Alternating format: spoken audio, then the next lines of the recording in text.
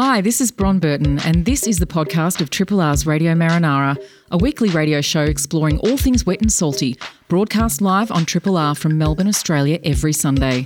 Hope you enjoy the podcast and feel free to get in touch with us via Radio Marinara's Facebook page.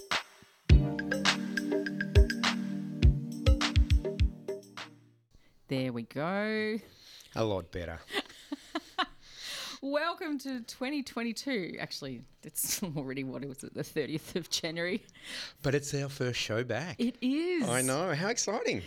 Welcome to Radio Marinara. We are the program about all things wet and salty, and my name is Bron Burton. And I'm Brett Ditchfield. Otherwise known as... The Cabin Boy. Yay, you're in studio. This is a big deal. I need to do Brett, the Cabin Boy Ditchfield, don't I? That you seems more professional. Yeah. So, yeah, look, it's wonderful to be back, and hello to you out there. We've missed you. We hope you've had a great summer. It's still going, of course. It's not the end of summer. We've got another month to go and possibly longer. It's been a warm summer too. It has. We've had a long stretch of warm weather, which has kind of killed me a little bit because our house heats up quickly. Yeah, and muggy. Yes. We're kind of stating the obvious, aren't we? Well, you know, as someone said, it's like Queensland without the theme parks. Maybe that's not such a bad thing. Yeah, true. And probably the bogans, yeah. Sorry if you're from Queensland. Have we got off to a great start? Offended quite a few people already. Hey, thanks so much, Tim Thorpe, for Vital Bits. It's been lovely seeing Tim again in studio. And thank you so much to Andrew for Soulful Bits. I did love your little Frenchy way to finish Vital Bits this morning. And a little bit of gospel. Yeah. Controversial. I was going to say much to Tim's few eyebrows raised there. You can catch Tim next weekend from 6 till 9 on Saturday and again on Sunday for another 6 hours of wonderful weekend. Vital Bits on our program. Actually, before we do that, I need to thank Jenny Davis. Jenny has been covering this time slot over the last 6 weeks for Live Transmission, which was a really great program, actually. It was very nice to kind of sit up in bed with a cup of tea and listen to Jenny. So she was, if you missed it, she was talking about science through an historical lens and focusing on science in the lands of the Gunai-Kurnai people, which now is known as Gippsland, and really just focusing in on the great scientists over time from that region. So thank you, Jenny, very much. It was really great. If you missed the show and you want to kind of listen to what I'm talking about, of course, you can go back via Radio On Demand. Just go back to the last 6 weeks during the Radio Marinara time slot and have a listen. On today's program... We've got a big one to kick off. I can't believe we're so full. I thought we were going to ease into it. That was the plan. That was the plan. We're going to firstly catch up with Neil Blake. He is our Port Phillip Baykeeper, so we're going to kick off with a chat with Neil about a few things. I don't know if you've noticed in the socials, but also in mainstream media coverage, there's been a very large number of lion's mane jellies this summer.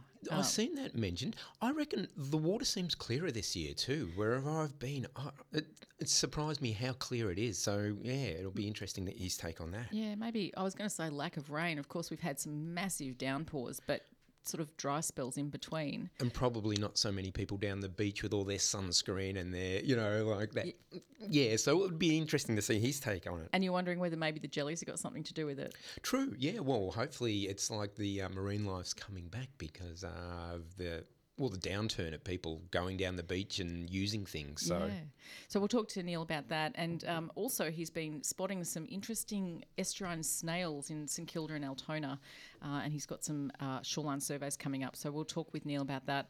We're then going to speak with Jackie Younger. So we're going to jump from, the northern part of the bay mostly down to the Mornington Peninsula to talk about some of the great community cleanup efforts over the last 6 weeks and also an upcoming seaside scavenge at Macrae in 2 weeks' time.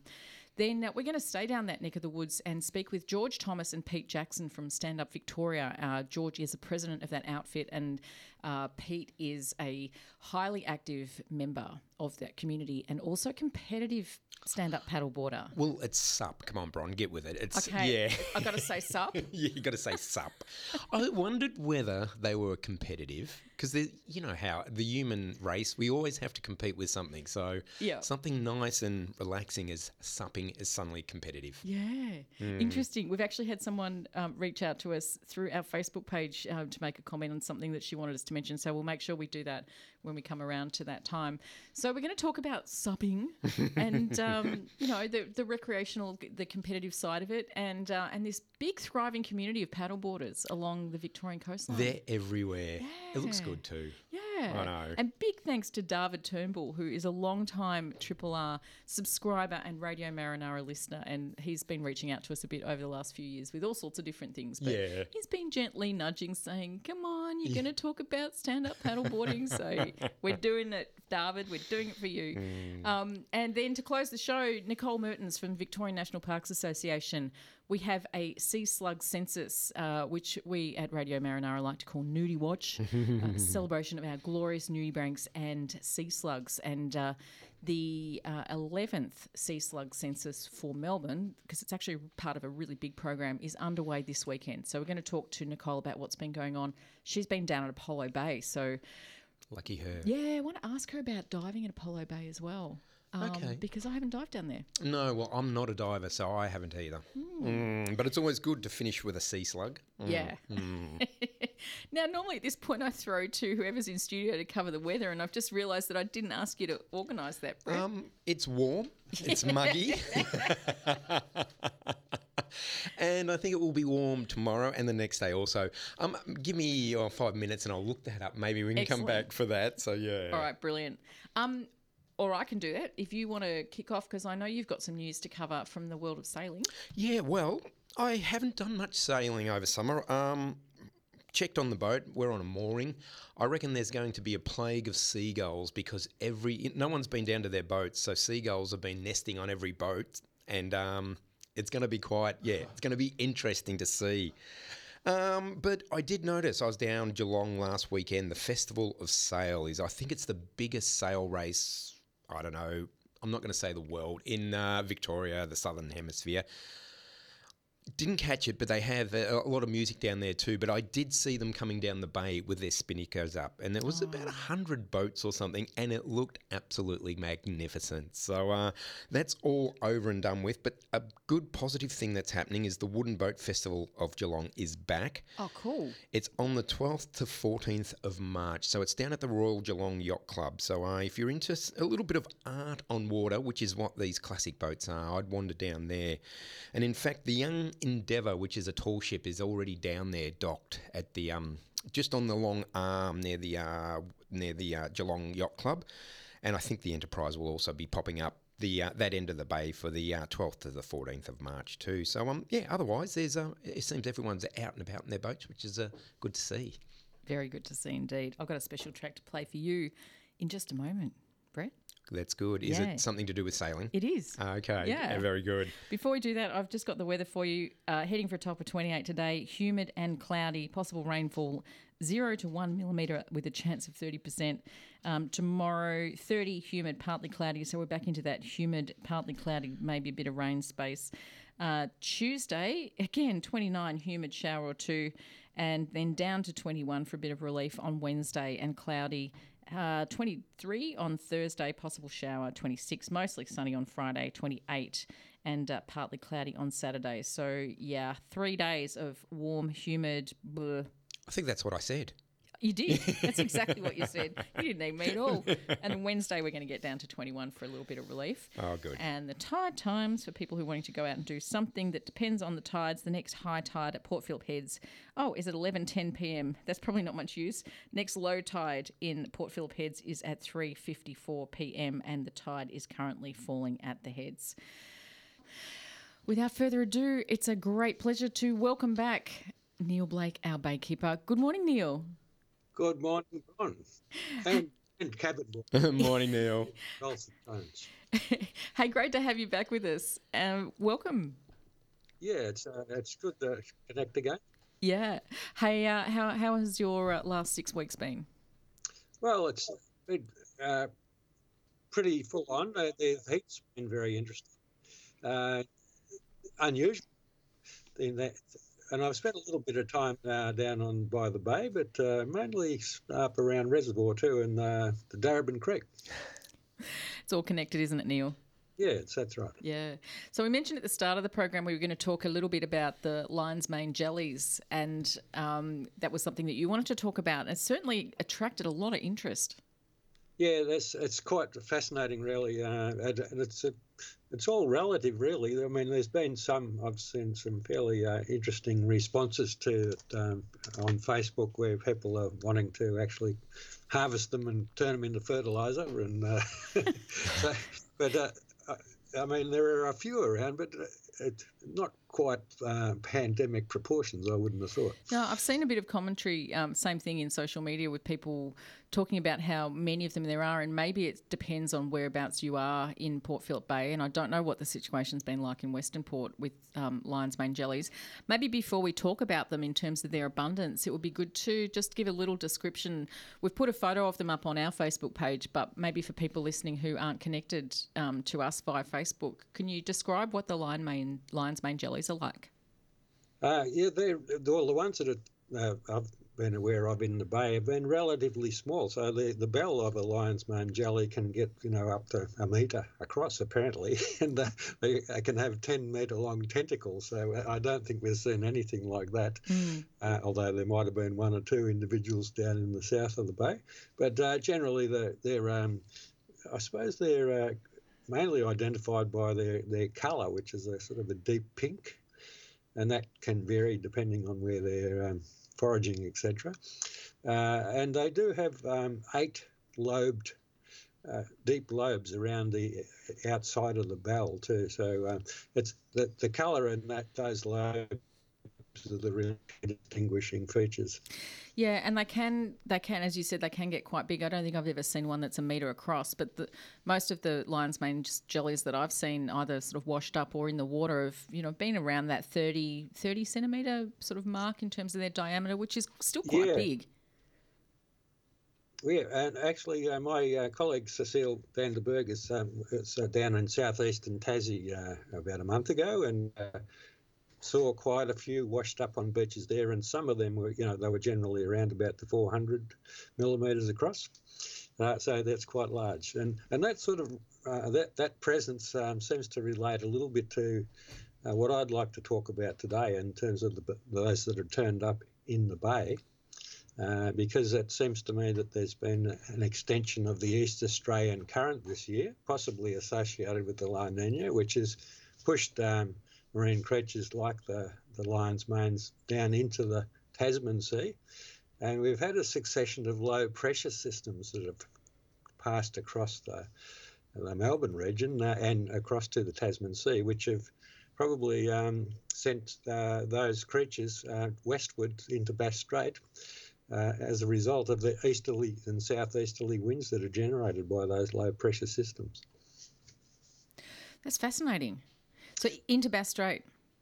Yeah, that's right. Is that normal? Basically, with a low pressure system, you've got the wind patterns are travelling in a clockwise direction around it. So if it's located just in the right place in the Tasman Sea, then the bottom end of it is actually going to be pushing things westward. So are they tropical? Are there a tropical species? That's a good question, Brett. There's a number of there's actually about 3 species, but there's one though that ranges from New South Wales down into Victoria and Tasmania, and that's what we believe this one is. So, so certainly those that are turning up in Tassie, it probably had come from further north, though, up in the New South They'd be getting Wales region. Bit of a surprise once they reach the cold waters of Bass Strait, though, I'd imagine. You would think so, yeah. But they seem to be coping. I mean, they've been recorded. Lion's manes have been in the bay before, and they seem to cope with the temperatures here. So, I'm not sure about down off southeast in Tassie. Cecile did say that she could see them from the cliff tops, actually in the water. Wow. But those that turned up where she photographed quite a few on beaches, and they looked fairly past caring. Be interesting to know, this might be a question for Dave Donnelly, but in terms of whether or not dolphins eat them, I'm wondering what their predators might be out there. Do you know, Neil? No, well, I guess I believe that turtles will eat them, but then it becomes a question of how many predators there are, as in any predator-prey relationship, I suppose. So don't think we have too many turtles around. No, and this neck of the woods. It'd be a big bellyful, one of those 1 metre ones. Yeah. And just to emphasise, we'll move on to talk about snails in just a sec, but they're not. The worst that really they're going to do, unless you're particularly sensitive to them, is just give you a bit of a mild sting. You certainly don't want to be going and covering yourselves in lion's mane jellyfish. But no, but it's best to avoid them if you can. Yeah. If you do unwittingly run into one, then you may have a burning sensation, as I've been told by people who've experienced it. But it's not not too dramatic, and you can recover from it okay, provided you take the right steps. But it's people who may have an allergic reaction that will need medical attention. Yep.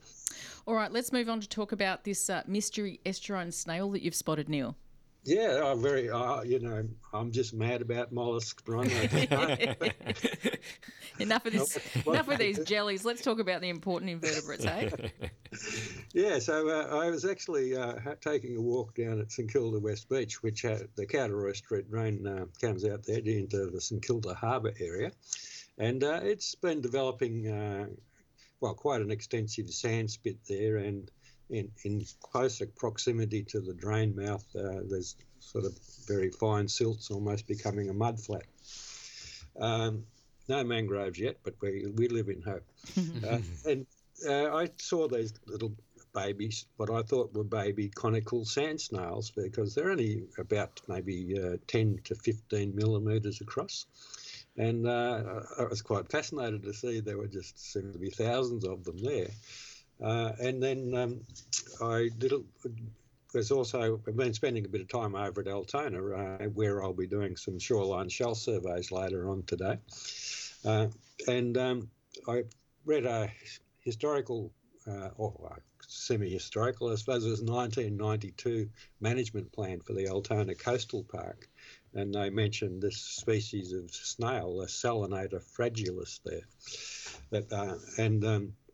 On my visit, I actually saw some in the estuary of the Laverton Creek too. So that's sort of what drew my attention to the species, which I'd never seen before or heard about. So all of the shoreline shell surveys that I've done, they haven't turned up in them.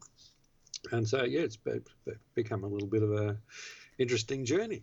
Yeah, so you've got them in 2 locations so far. Yeah. Yeah, and what is of interest to me is that they seem to have a very niche habitat. So they live in the upper tidal areas and of these mud flats, and sometimes associated with mangrove areas. But those species that do, and they may be, I believe, an important prey item for waders and other shorebirds because of their sheer numbers. One reference to them said that they occur in countless millions on intertidal mud flats of bays and estuaries in southern Australia. Do we know whether you find them in Western Port, if we're talking about mangrove habitats being good for them? They do, and in fact that's what sort of triggered my interest in the wader connection, is that there has been a study down there, I think it was in the 1990s, of wading birds and their diet, and the Salinator fragilis turned up in, I think it's eastern curlews and banded stilts. Yeah, right. And I'm thinking about the Western Treatment Plant too. Yeah, that area around there. They'd be around. Again, it's just being in the right place. You need to be there at low tide because that's when they're active and on the surface. When the tide comes in, they're actually related to the terrestrial snails as opposed to the marine ones. So, and apparently have an ability to hold their breath when the tide comes in. So. It's a long time. Yeah, that's right. That's pretty cool. Hey, we'll have to move on, Neil, but it sounds like you've got a couple of instant honours projects sitting there waiting to be done. So are you in touch with people in terms of getting this information out there? Hopefully people who are listening in various tertiary institutions might be interested in getting in touch with you. They can do that via Baykeeper at the baykeeper@ecocentre.com. What I would like to do is actually do a study of a count, probably in late April of this year. So we need to develop a survey method that we can get an accurate estimate of the numbers at St Kilda West Beach. Excellent. Well, we'll definitely have you back on before then, and we can talk some more about that one then. And meanwhile, we've given your details, and you've got a shoreline survey this afternoon. You mentioned. Can people come along and join you for that? Well, that's a tricky one, really. We have promoted. That'll be at Altona, so I'll just sort of put the proviso out that. It's not a situation where we'd like hundreds of people with the COVID safety and all that sort of stuff. So, but we'll be meeting at Apex Park in Altona at 6 p.m.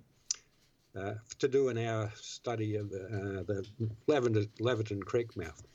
Well, maybe people. Another one at Jawbone Sanctuary at 7:30 to 8:30. Okay. Well, maybe people can wave at you from a safe distance, Neil. Yeah, if they're down so that way. if they want to just come down, it should be a nice evening for a walk, and so we could work it out. So, but in terms of large group gathering around, sort of seeing what we found, that could be a bit problematic. All right. Well, thanks for joining us, Neil. It's been wonderful speaking with you again. Missed you over the last 6 weeks. Yeah, and we'll catch up with you again soon. Okay, then. Good on you. Okay. Enjoy the show. Bye. Bye for now. Neil Blake there, our baykeeper. Fantastic. He does get around, doesn't he? Yeah. He does. I can just picture like hundreds of people wading through to find these little seashells. Yeah, no, it's not going to happen. But we live in hope. I know, but he must do some amazing work, yeah, and just that he's wandering along and he just notices, all the little species on the beach. It's so cool. Oh, yeah. We're now crossing to speak with Jackie Younger from Dive to You about all kinds of different things related to diving and community cleanups. Good morning, Jackie. Good morning. Happy New Year. Yeah, how long do we say that? Every year I come... I don't know. It's just thinking that. It doesn't feel right, but I haven't spoken to you properly this year, so I felt I should say it. Look, and I reckon you can't say it enough, can you? Well, it's 30th of Jan. Oh, definitely. Yeah, definitely. New year, good year. 30th of Jan today. You can't do it after this. After today, yeah. so Done. Last day. Yep. Excellent. All right. Well, Happy New Year to you too, Jackie. Thank you. Yeah. Hey, we were talking a couple of days ago about some of the amazing work I've been watching it too on the socials across the summer. The incredible efforts by community to push on and do all this great cleanup work. So can we start with that one and just give us a bit of an idea of what you and your people have been up to? Oh, absolutely. Oh, look, it's just so encouraging, post-COVID. It's just so nice to see everyone re-engaging with each other again. There's been a few really good cleanups. Save Flinders Pier and Sea Shepherd did a massive cleanup at Flinders Pier in early January. Also, Beach Patrol's just been kicking goals. There's been hand cleaning trials to hand clean the seaweed along some of our local beaches here, which is one I really wanted to mention because there's a survey with the Mornington Peninsula Shire. So if anyone's interested in that, please go on and let your thoughts be known. Jackie, can I jump in? Your hand cleaning seaweed. Yes. I haven't actually taken part in that. I just really wanted to mention it. Beach Patrol in the Shire. Yeah, what's that entail? Literally hand cleaning seaweed. So basically, they're as you're probably aware, they're mechanically cleaning a lot of the beaches. So that has its good points, its bad points. But there's a lot of animal life that lives in that seaweed. It's really important to leave it there. Yep. So there's trials and a survey out at the moment to ask the public how they feel about it. So really important if people are interested in that to go on the Mornington Peninsula Shire website and have your say how you feel about it. Cool. That clears that up. I just pictured you in the water with a little scrubbing brush, cleaning. I'll tell you what, I've been close. One thing I wanted to mention before we go on to scavengers, I did hear earlier in the program talking about people saying there might not have been as many people at the beaches. I don't know whether that's up in town, but down here it's busier than I've ever seen it. Okay. So busy, yeah, which is fantastic. We just need the facilities to account for that, and we need the services to, account for the increase in visitors to the Mornington Peninsula in particular. Yeah, a couple of things related to that. One is, and I put the photo of you with a handful of fishing lures, few squid jigs amongst them as well. So I gather the fishing activity has really increased a lot over the summer months when people have been able to get out there again. Oh, absolutely. Look, it's not judging the fishermen. We need more education on what kind of equipment people should be using at these piers. They use very heavy sinkers. They use lures that just get caught in the seagrass. And look, particularly at Portsea, I like to give Portsea some love because of the surges we get at Portsea, we get big surge tides there. It's really hard to organise clean-up events there, so it actually gets missed a lot. So it's been really fantastic to see all these divers go down in 2s or 3s or 4s and give Portsea a clean. I mean, it really does need some love and attention, that pier. Yeah, and just important, as you mentioned, the numbers have been really big down your way in the peninsula, Mornington Peninsula. I'm assuming it's the same over on the Bellarine. That increased human activity brings potential for increased human impact. And I saw some footage just this morning, actually, before I came in, with a whole lot of jet skis going out there and hassling the Bunurun dolphins. Have you seen that one? Look, I have. This comes down to, we've had endless conversations over the years, with the council about enforcement. We just don't have enough people on the waters to patrol this. Obviously, some people don't care about the regulations. I'll be honest, some people are not aware of it. Whatever it is, we're not doing the right thing to make people aware. Whatever we're doing is not working. There's a lot of jet skis down here, and that's not blaming people who have a jet ski. People see this wildlife and they're really excited, and we might have big groups around these dolphins that aren't necessarily getting too close, but there's too many of them. So we really need to think over the winter months about how we can approach next summer, because this situation is not going to go away. The population is increasing. We're not going to have reduced numbers down on the peninsula, so we really need to start addressing these issues. Yeah, it's a bit like the spider crabs, and we'll get onto them in the weeks or months ahead. But these things are going to come around every year. They're cyclical. We get summer months, people get time off, they go down there, and so you're absolutely right in what you say, that there's the ability to predict and to plan for this stuff. Absolutely. We just need to do something different, because it's just not working, and we can't keep blaming the people on the jet skis. We need more education and enforcement to really help them connect to what their activity is actually having an impact on those dolphins, especially if there's juveniles in the water. Yep, exactly. Hey, we'll have to move on in just a sec. We're going to talk about stand-up paddleboarding, or supping, as I'm trying to get my head around saying. But should we give a big plug to the Seaside Scavenge at Macrae coming up soon? Oh, absolutely. Look, we want to get as many people down there as possible. Seaside Scavenge, Macrae, on the 12th of February. If you go on to search Macrae Seaside Scavenge on Facebook or on Google, and you'll find it, 9 till 2:30. So it's a Sea Shepherd Marine Debris are running a litter pick-up and sort and report, and also you can trade your litter for goodies and clothes and all sorts of things. I want to say it's a really good chance for the community to reconnect, and there's going to be lots of stalls there and different music, and it's going to be fantastic.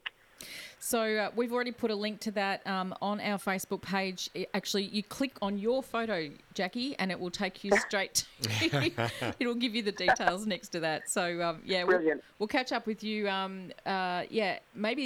maybe next weekend. We'll see if we can do it. Otherwise, the following weekend, to talk about Seaside Scavenge and how that all goes, because it really is a great community event. Hey, great to reconnect with you, and looking forward to it. Fantastic to speak to you, and see you soon. Yeah, looking forward to it. Thanks, Jackie. Bye. See ya. Have a good day. You too. Bye. Jackie Younger there from Dive to You, doing amazing community outreach work. It's going to be interesting to see too if all these face masks that we're disposing of are going to start turning up on the beaches and in the water too. So that's going to be interesting. You might have seen some. I haven't yet. No, not on the beach, but in the streets, which are going to end up in the stormwater drain, and down. So yep, exactly. And look, if you want to take part in some of these cleanup events, they really are fantastic. I said they were community outreach. They're way more than that. They just really fantastic work. And big hat tip to Josie Jones for picking up a an honours award. I don't want to say the AD word, Brett. An honours award. It's an honours award. It's a January 26 honours award, let's call it that. Now, if you've driven along the Australian coastline, particularly around a bay or an estuary, chances are you've seen someone standing up on a board with a paddle, propelling themselves through the water and enjoying life. Whilst the origins of stand-up paddleboarding date back to thousands of years, paddleboarding recreationally has taken off in Australia in more recent decades, and particularly here in Victoria. To find out about supping and Victoria's active community of suppers, if that's even a term, it's with great pleasure we welcome to Radio Marinara and to Triple R, firstly to President of SUP Victoria, George Thomas. Good morning, George. Whoop, have we got you there? Sounds a royal title, the President of the Stand-Up Paddleboarders. Yeah. Very Waterworld-ish, isn't it? Yeah. It is. We're just looking at whether we might be able to get them on. Otherwise, I'm going to have to tell you all about my stand-up paddleboarding. Yeah, why don't you do that while Kent works out what's happening with you. Never, miss an opportunity to drop in a place name where you've been. I stood up paddleboarding for the first time in Hawaii. I know. Oh, wow. I know. This was many, many years ago. But I think it's come a long way since then. Excellent.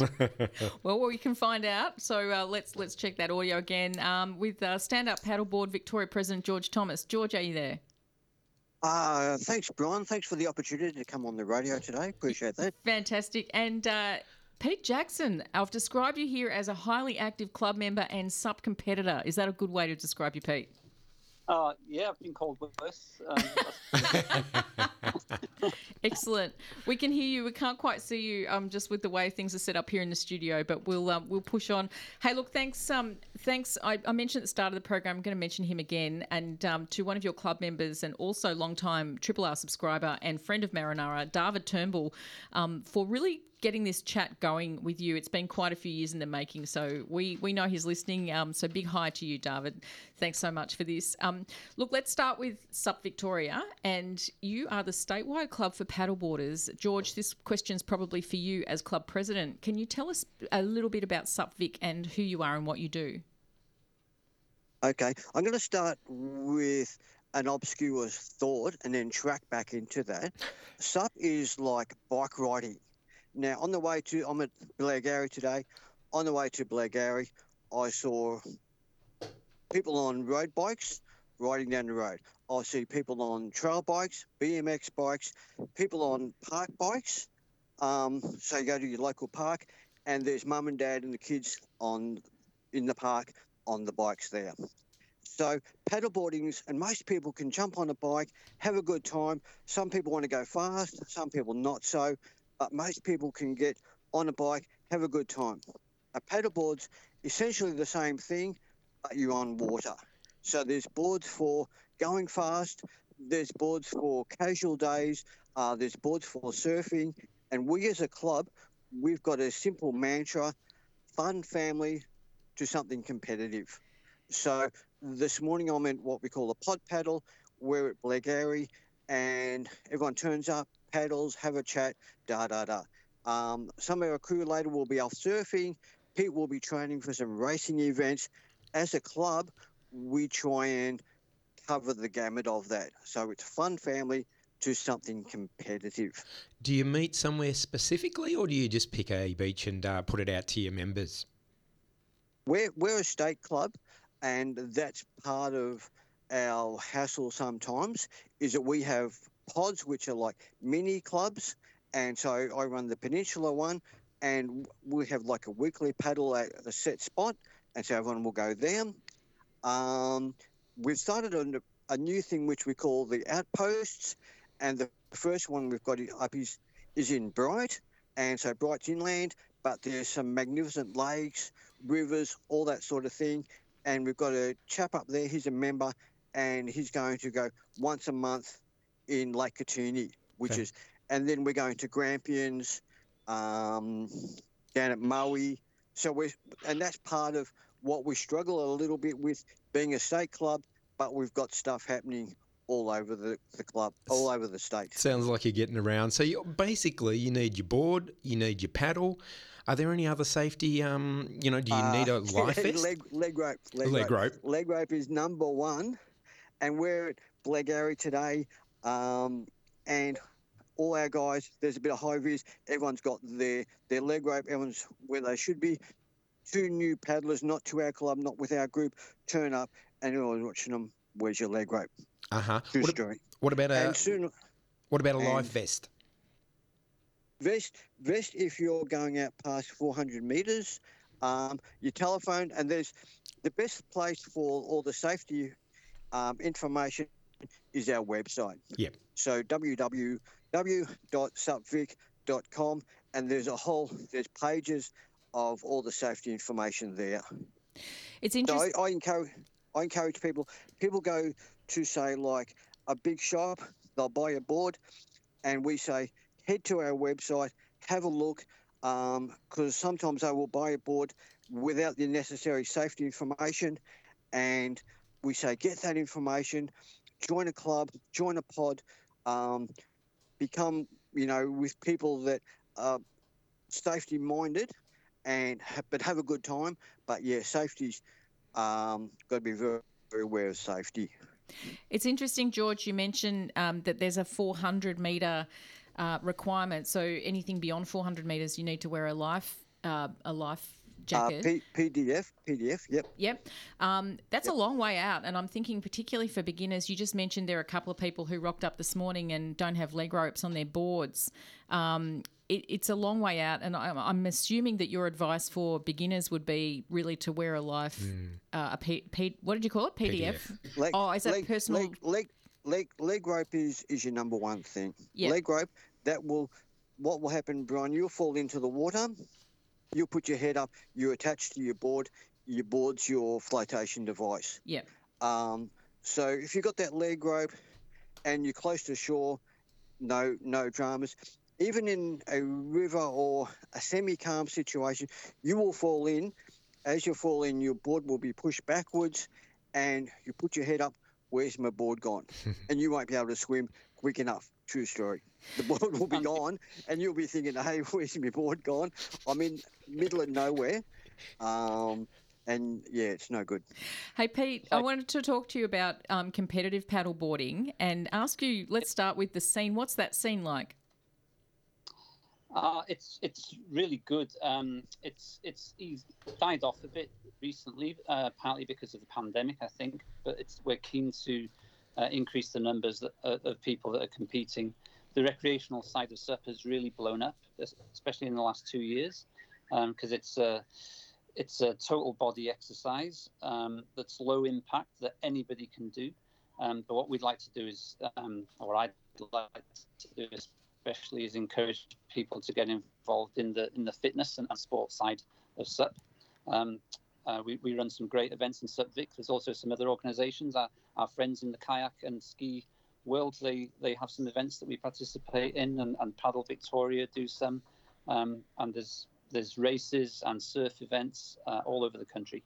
We had a Facebook message this morning from Rachel who said, be sure to mention Racing SUP is open to all through many avenues, which is what you've just said, Pete. While Surfing Vic offers a great ocean long distance race, Paddle Victoria Sprint offers 200 metre flat water race options, which is achievable distance for all levels of paddlers. And she goes on to say this weekend is the Victorian Sprint Championships in Nagambie. And, she won yesterday. Excellent. Congratulations, Rachel. She won yesterday's events and wishes there were more people entered in SUP racing, enjoying the rush racing sprints gives. No membership required, no conflict between governance of the sports, just enjoy it. So thanks for that. Hashtag just paddle like a girl. Love it. Good on you, Rachel. Yeah. So thank you for that. Yeah. Yeah, there's a good vibe at all the paddle events. They're friendly. People generally don't take it too seriously. We're there to have fun and enjoy it. That's what it's all about. I read a rumour, Pete, that you've circumnavigated Port Phillip Bay on a paddleboard. Is that true? No.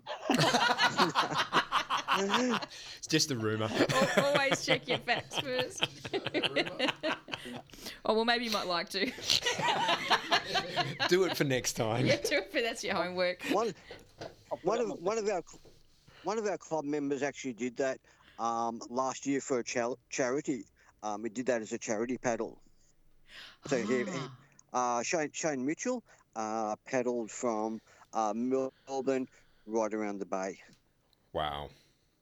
Waves for Wellness, I think, was his charity.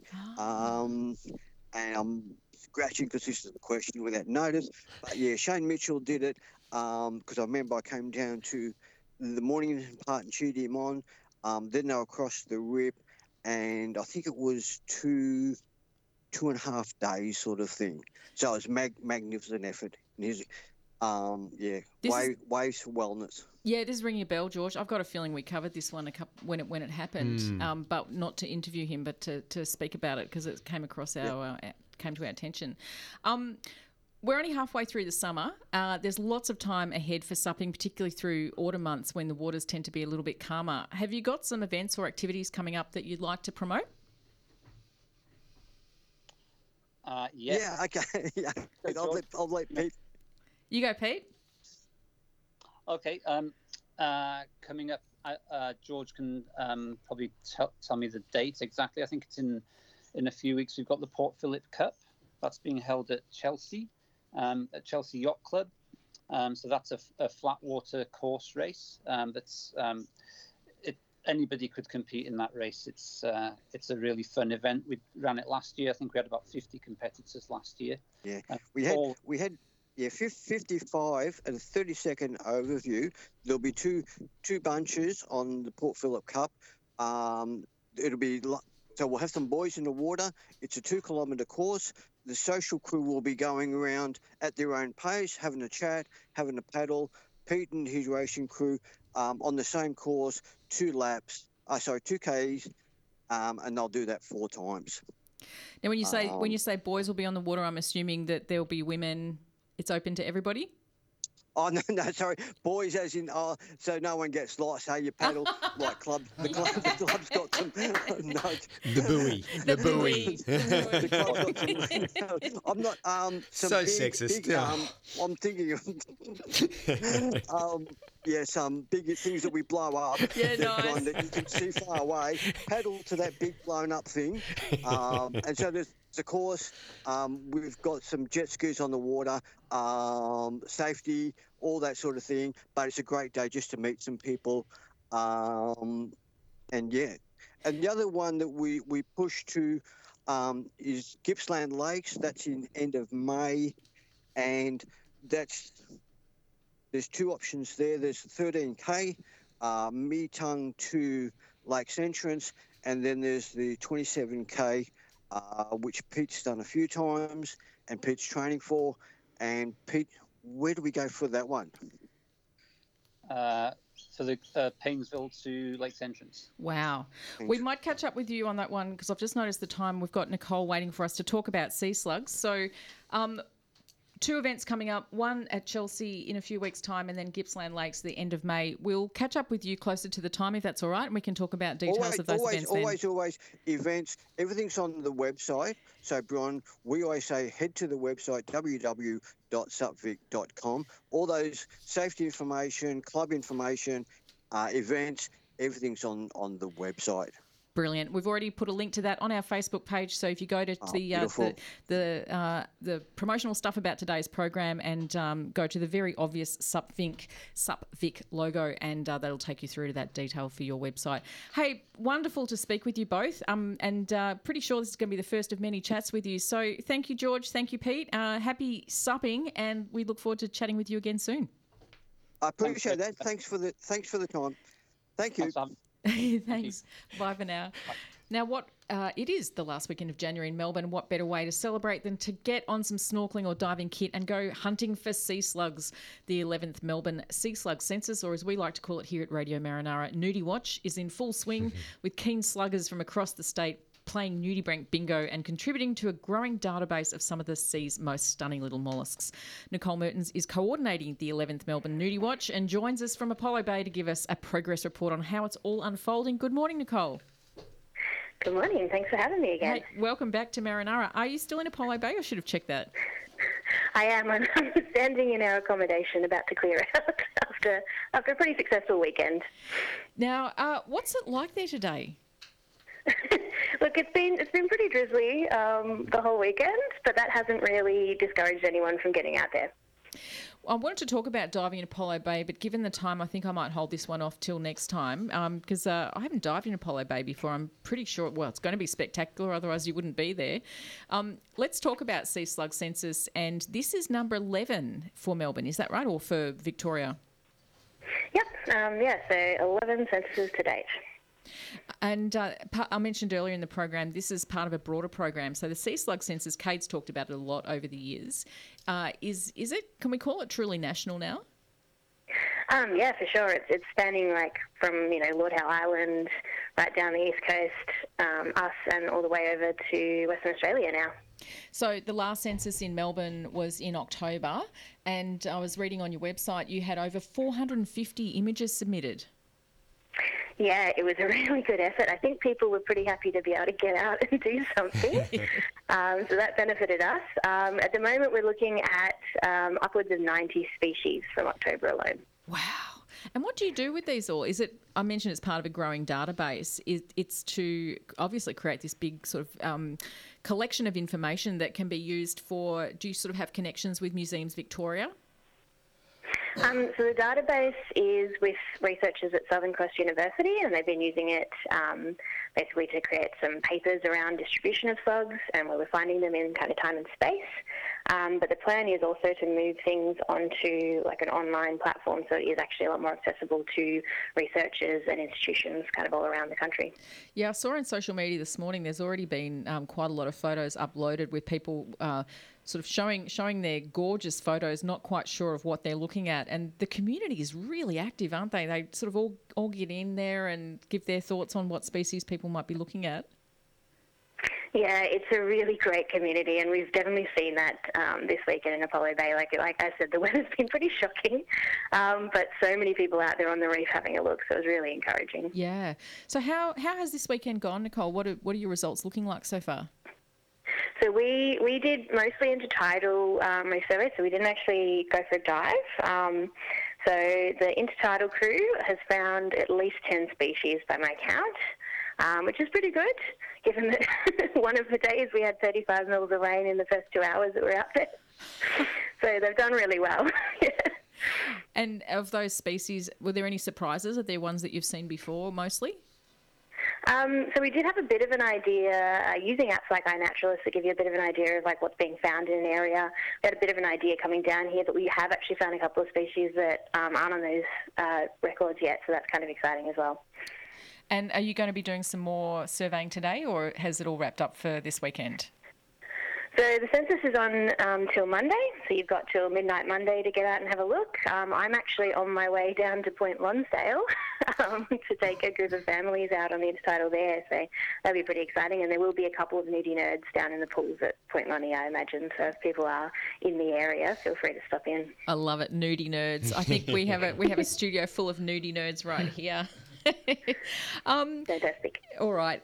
Just looking at the time, we'll move on. If people want to take part today, you said you've got some people down at Point Lonsdale, and I'm guessing there'll be people listening in Point Lonsdale who might want to come down and check out what it is that you're doing down there on the foreshore. We've already put a link to the VNPA website, Nicole, but when's the next census event likely to happen? So the next census is going to be in March. So we try to run them sort of once a season. So it'll be March the 25th to the 28th. Great. So we'll be in touch with you before then and get you back on the program. We can talk about the results of this weekend's census, but then obviously give a bit of promotion to the March event as well. Fantastic. Thanks, Nicole. Always a pleasure. Thanks, Ron. See ya. See ya. Nicole Mertens there from Victorian National Parks Association about the Sea Slug Census, or Nudie Watch. We're just going to call it Nudie Watch, aren't we? Nudie Watch is good, yes. Hi, this is Bron Burton. Thanks for listening to the podcast of Triple R's Radio Marinara, a weekly radio show exploring all things wet and salty, broadcast live on Triple R from Melbourne, Australia every Sunday. Hope you enjoy the podcast and feel free to get in touch with us via Radio Marinara's Facebook page.